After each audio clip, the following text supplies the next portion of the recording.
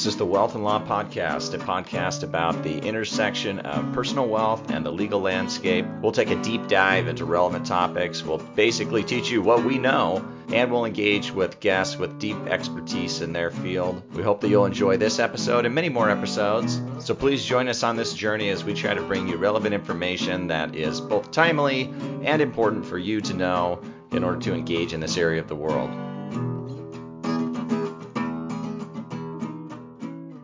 Welcome to the Wealth and Law Podcast. Once in a while, we get a market update, and historically, that's been done by Doug Nelson, no relation, even though he's a very fine gentleman. But in order to do a market update like that without Doug, you need somebody else who also is smart and knows what they're talking about, and that is why Sam Swift is with me. Sam, thanks for joining. Yeah, absolutely. Thanks for having me. So for the few people who don't know who you are, why don't you give us your high level? Sure. So I've had the pleasure, I guess I'll call it pleasure, of working with Doug for all those years. So I'm the current CEO of TCI Wealth Advisors.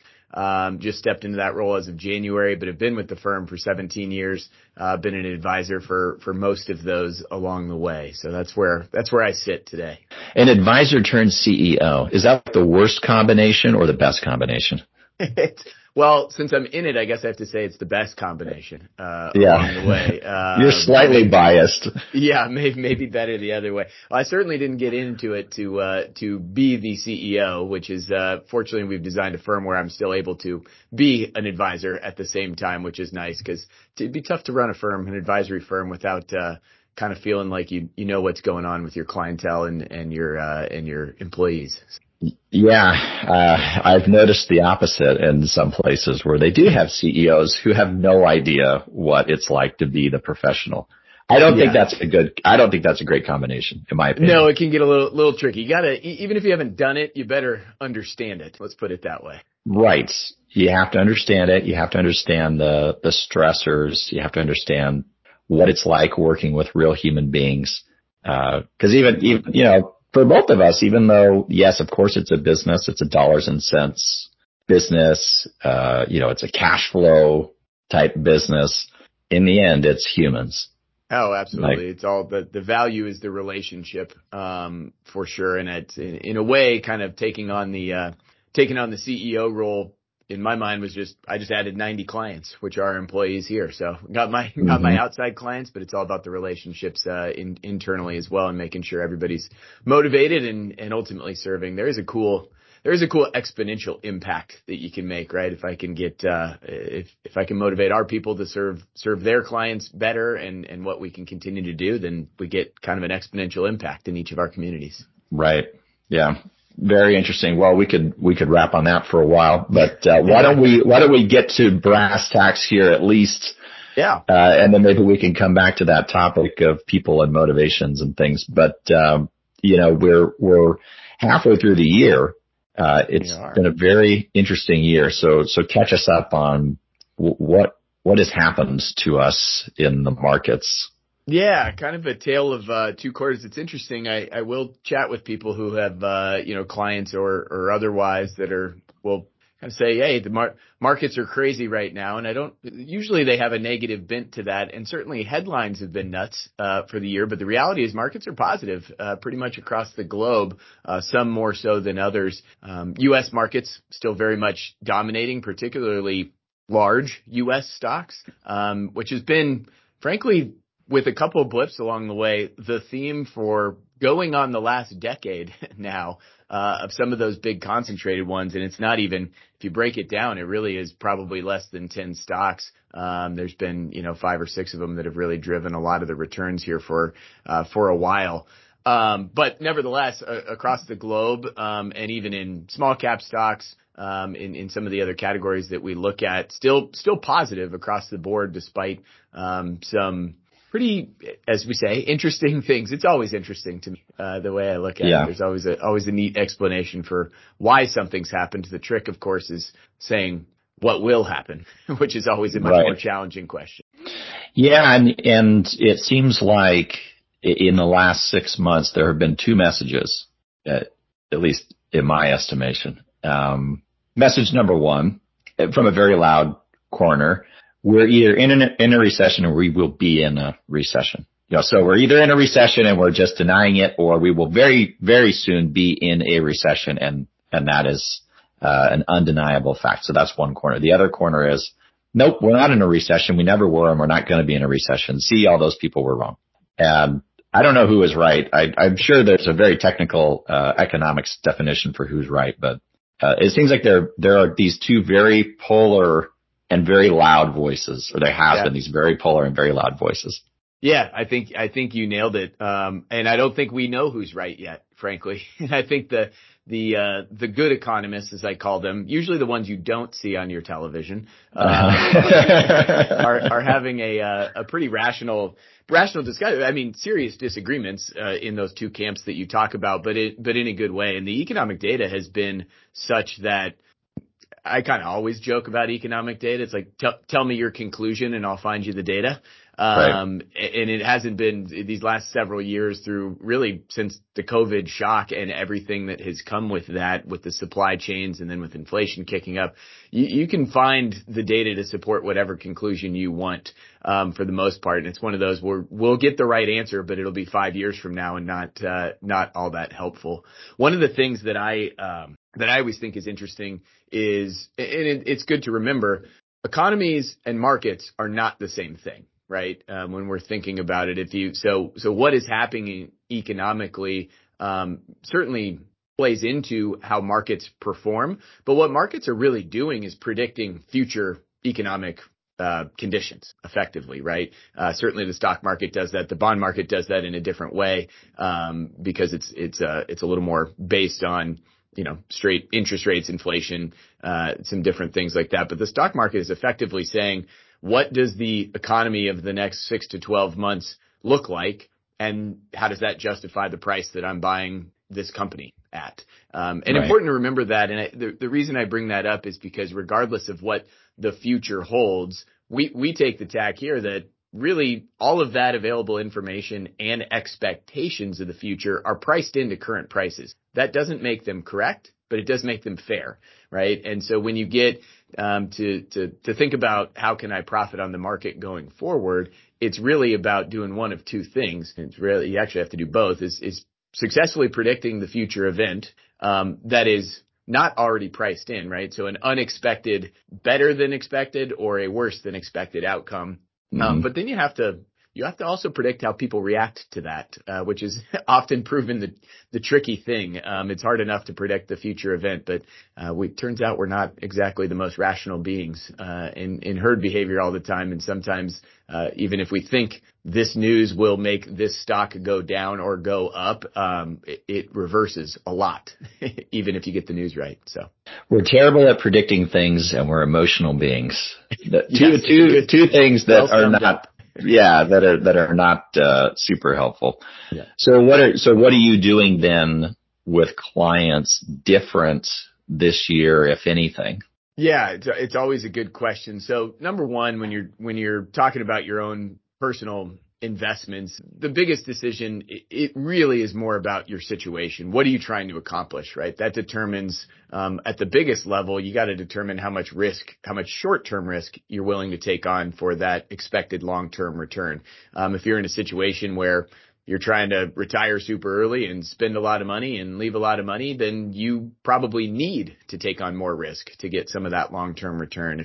Obviously the opposite can be true, where especially now that is one of the good news a piece of good news from the last 18 months is that you can be relatively safe and actually earn money, unlike the last couple of decades where Right. Where cash and CDs and bonds were at 0%, or just above it. You can now get out there and get almost 5% in an FDIC insured, savings account at this Right. point. And so when you take that's always the big question. And the point I'm trying to make is that has way less to do than what's going on in the market than what is going on in someone's life, right? That big decision of how much risk you take on. But then once you get to, okay, this is where I'm going to be at risk, it's still a matter of, all right, well, how do I capture these market returns? And from that frankly stays pretty consistent in our case too, of the sense of there's some bedrock principles that you stick with, which is diversification is good. So if we're going to come back to the principle of it's very hard to predict the future, you want a portfolio that's going to be pretty robust and will capture those returns regardless of the outcome. Recession, no recession.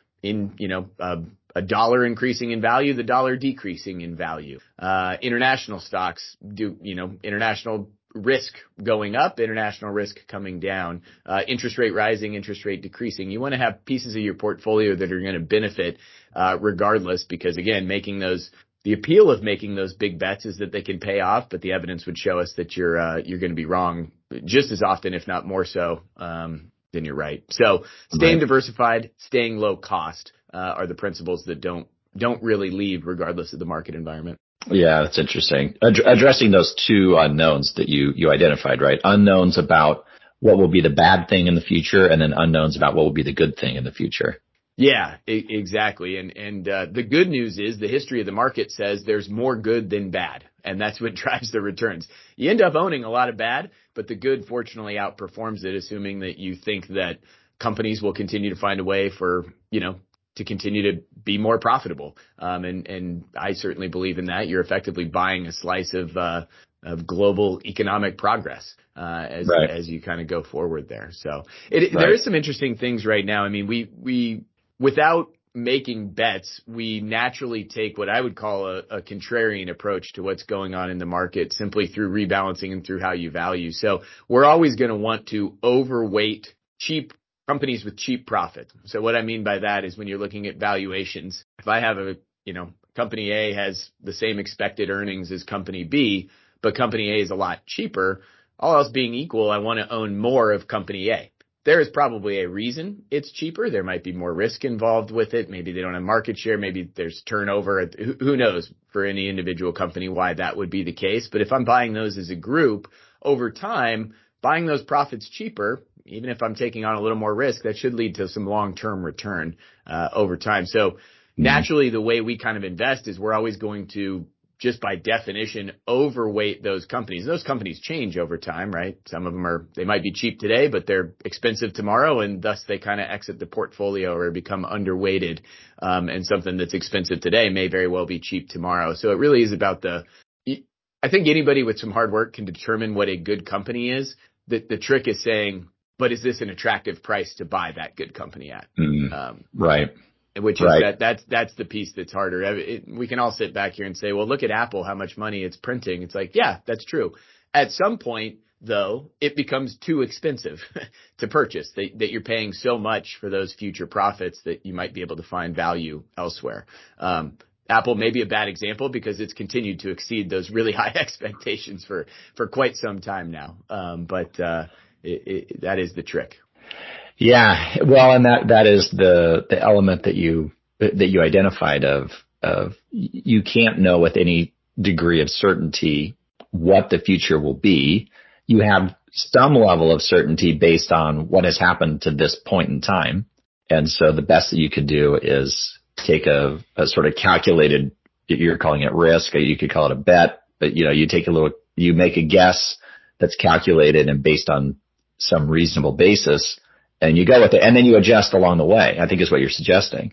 Yeah, that's basically, and the key about those bets is the way I think about it is you don't want to make a bet that has the potential to give up what markets return. And so that's why I say kind of overweighting and underweighting. There's very little that we end up not owning, but we might own a lot less of it than the market would justify, right? Or we might own a lot more of it than the market would justify. But you're still, even in that environment, some of those long-term bets, even though they won't necessarily pay off every year, over time should add a little bit of value.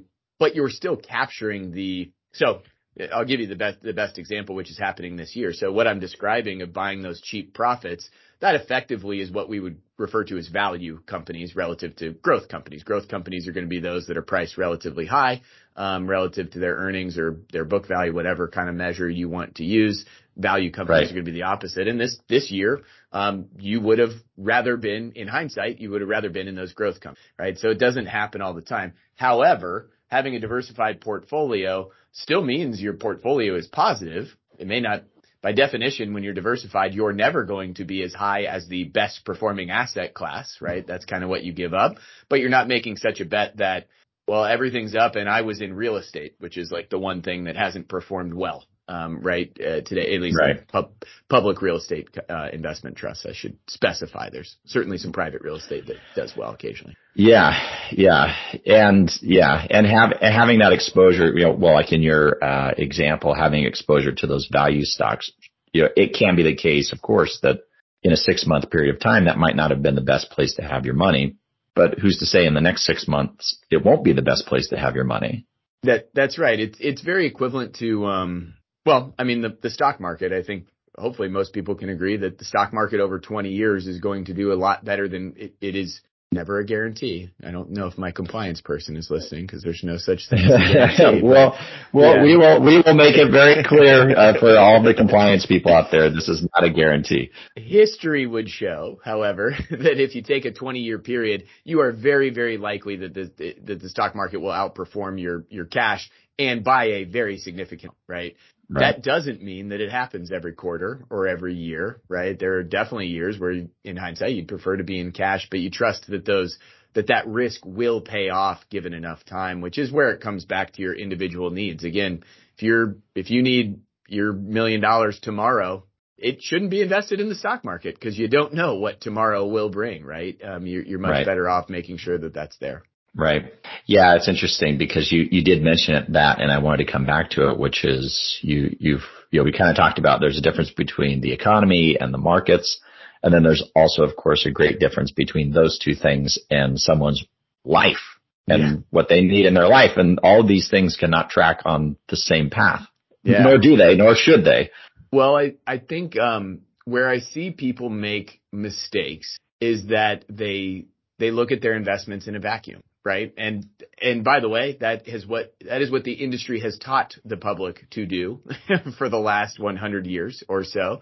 Right. That it's all about choosing, if I do my research, if I'm smart or whatever, I can choose the right investment.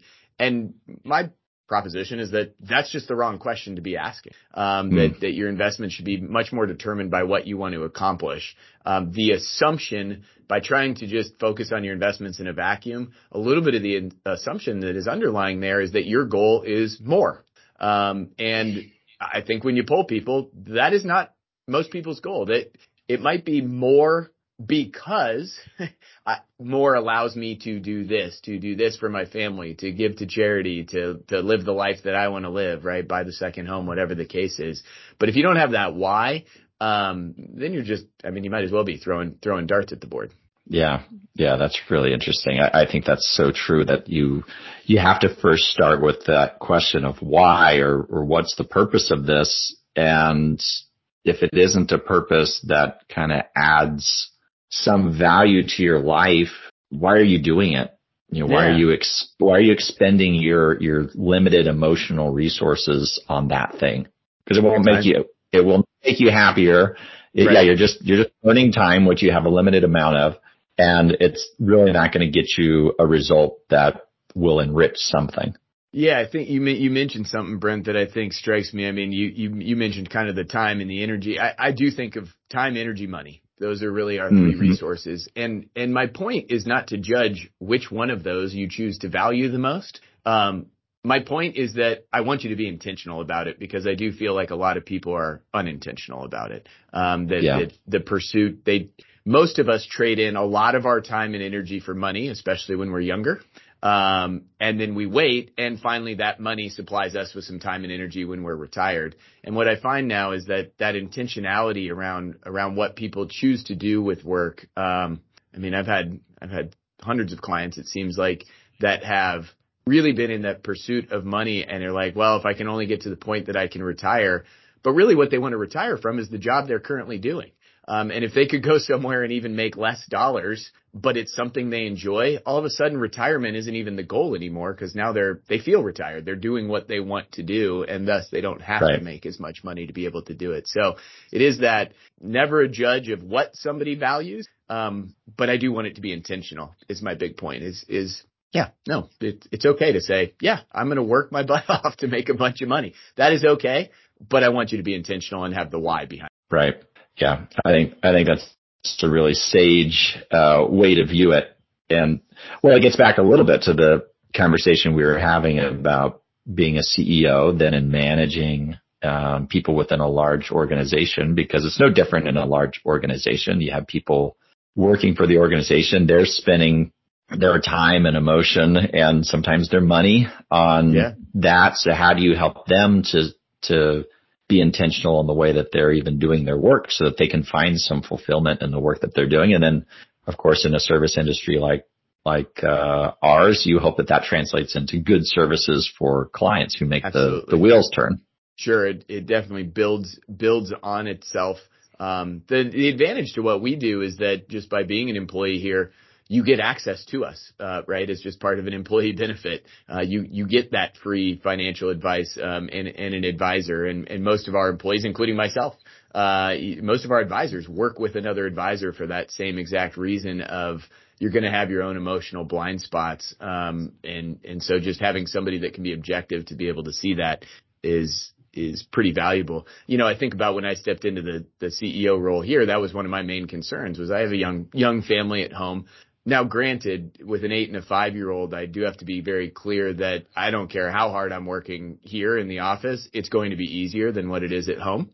So there is always that contrast that I'm always going to be more exhausted after the weekend than the week, here, which was a shift in my life once you had kids. But I had to be pretty intentional about what I was going to be able to, if I'm going to devote more time and energy, what is the why, and can I still balance that with being able to coach my kids' little league teams and, spend the time with them. And fortunately, we have such a good team here that I'm able to do that personally. And we try to walk all of our employees through that as well to make sure that they have that balance. Yeah. I think it's key. You're dealing with, again, you're still dealing with humans, whether the humans are employees or their clients. And to get the best out of them, you have to always remember that it's a human, and all of those, that time, energy, and money is very real and very present. And it's going to be, like, to your point, it's going to be different, and everybody's going to have very different goals. And it's not to be judgmental about their goals. It's to understand what their goal is, and then can you support that goal? And sometimes the answer is you can't. Yep. Because your organization just isn't the place for that. But again, that's not a judgment on their goal. That's just a reality. Yeah, you're better off. You're better off over here to achieve it. I think you're hitting on a point that this is where if you gave me two people on paper, right, and they looked the exact same on paper, and I can run through a financial planning software and say, all right, they've said the same things, what they want to do, what they want to accomplish, they're in the same position. Well, in theory, that portfolio, that's going to accomplish that for them should be the exact same. And the reality is because of stuff that's not on that paper, the human emotion, that may not be the case. Right? Let's say it's an aggressive portfolio, and that might work for one, but the other one's like, I'm not going to sleep at night if I see that thing go down 20% in a quarter or whatever the case is, right? And It's like, well, then it's not the right portfolio for you. And we need to revisit and balance and say, but that also means we might have to adjust your goals. So how important is it if where are your priorities? How do you really see our job is quantifying that so that people can just make better intentional decisions. I think it's a misnomer that there's a right or wrong answer a lot in what we do. There is a right and wrong answer, but it's very individualized. 100%. I could not agree with that more. I imagine your work is the exact same too. It's right. You two people that look very similar might still have very different plans for what they need to accomplish and how they need to accomplish. Completely. And so you even break it down to say one topic like taxes. Some people, their whole goal in life will be, I want to pay the least amount. I want to pay the least amount of tax possible. So their plan may look one way, and then there may be somebody else who says, that's not really my main concern. I'm more concerned about these other things that have nothing to do with tax. Their plan's going to look very different. And that it doesn't make one plan good and one plan bad. Yeah. Exactly. It's the same thing. Oftentimes when I pick up, planning that was done previously, sometimes the way it was set up maybe wouldn't have been the way that I would have done it, but I wasn't part of that conversation. So who am I to say that at that moment, say 20 years ago, when they signed all those documents and did that planning, that was a bad plan? Because 20 years ago, they had no idea what was going to happen in the next 20 years. And they may have had a completely different set of ideas and goals and desires 20 years ago than the ones that I'm subjectively imparting onto the plan now. So my judgment today is really not relevant. And so I tried very hard not to judge the prior planning from my point of view, because it's not really fair.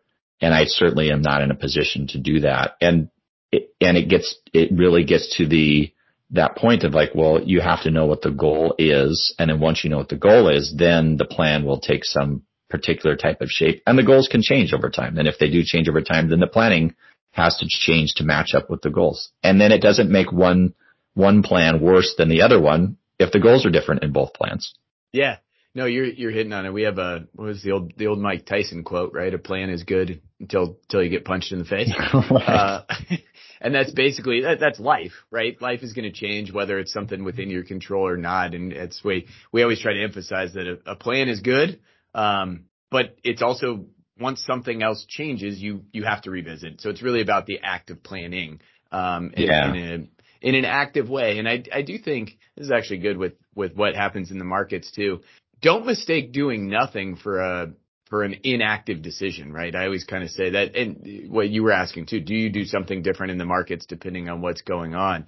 What looks like we're not doing anything, like no changes, we're not flipping out a fund, we're not making allocation changes, is still a very active decision to say, I still think we're in the right spot for where you want to be. It's not reacting to what's going on that is outside of our control. So sometimes we're wired to want to do something is what we kind of always say when markets get volatile, which is, by the way, pretty much all the time. So sometimes we're like, well, my markets have been so volatile. It's like, they're kind of always volatile like that if you pay attention to them. But again, staying the course is an active decision you make every day until something has changed and it makes sense to actually adjust. Right. Yeah, very good stuff. Well, I don't want to take up too much of your time, Sam, because I know you have like a real job that you have to do, and this is not it. So I just remain jealous that I'm sitting down here in 108 degrees and you're in a hoodie. So from where you currently are, that's we all make certain decisions in our lives, and who am I to say that your decisions were worse than mine? But they were.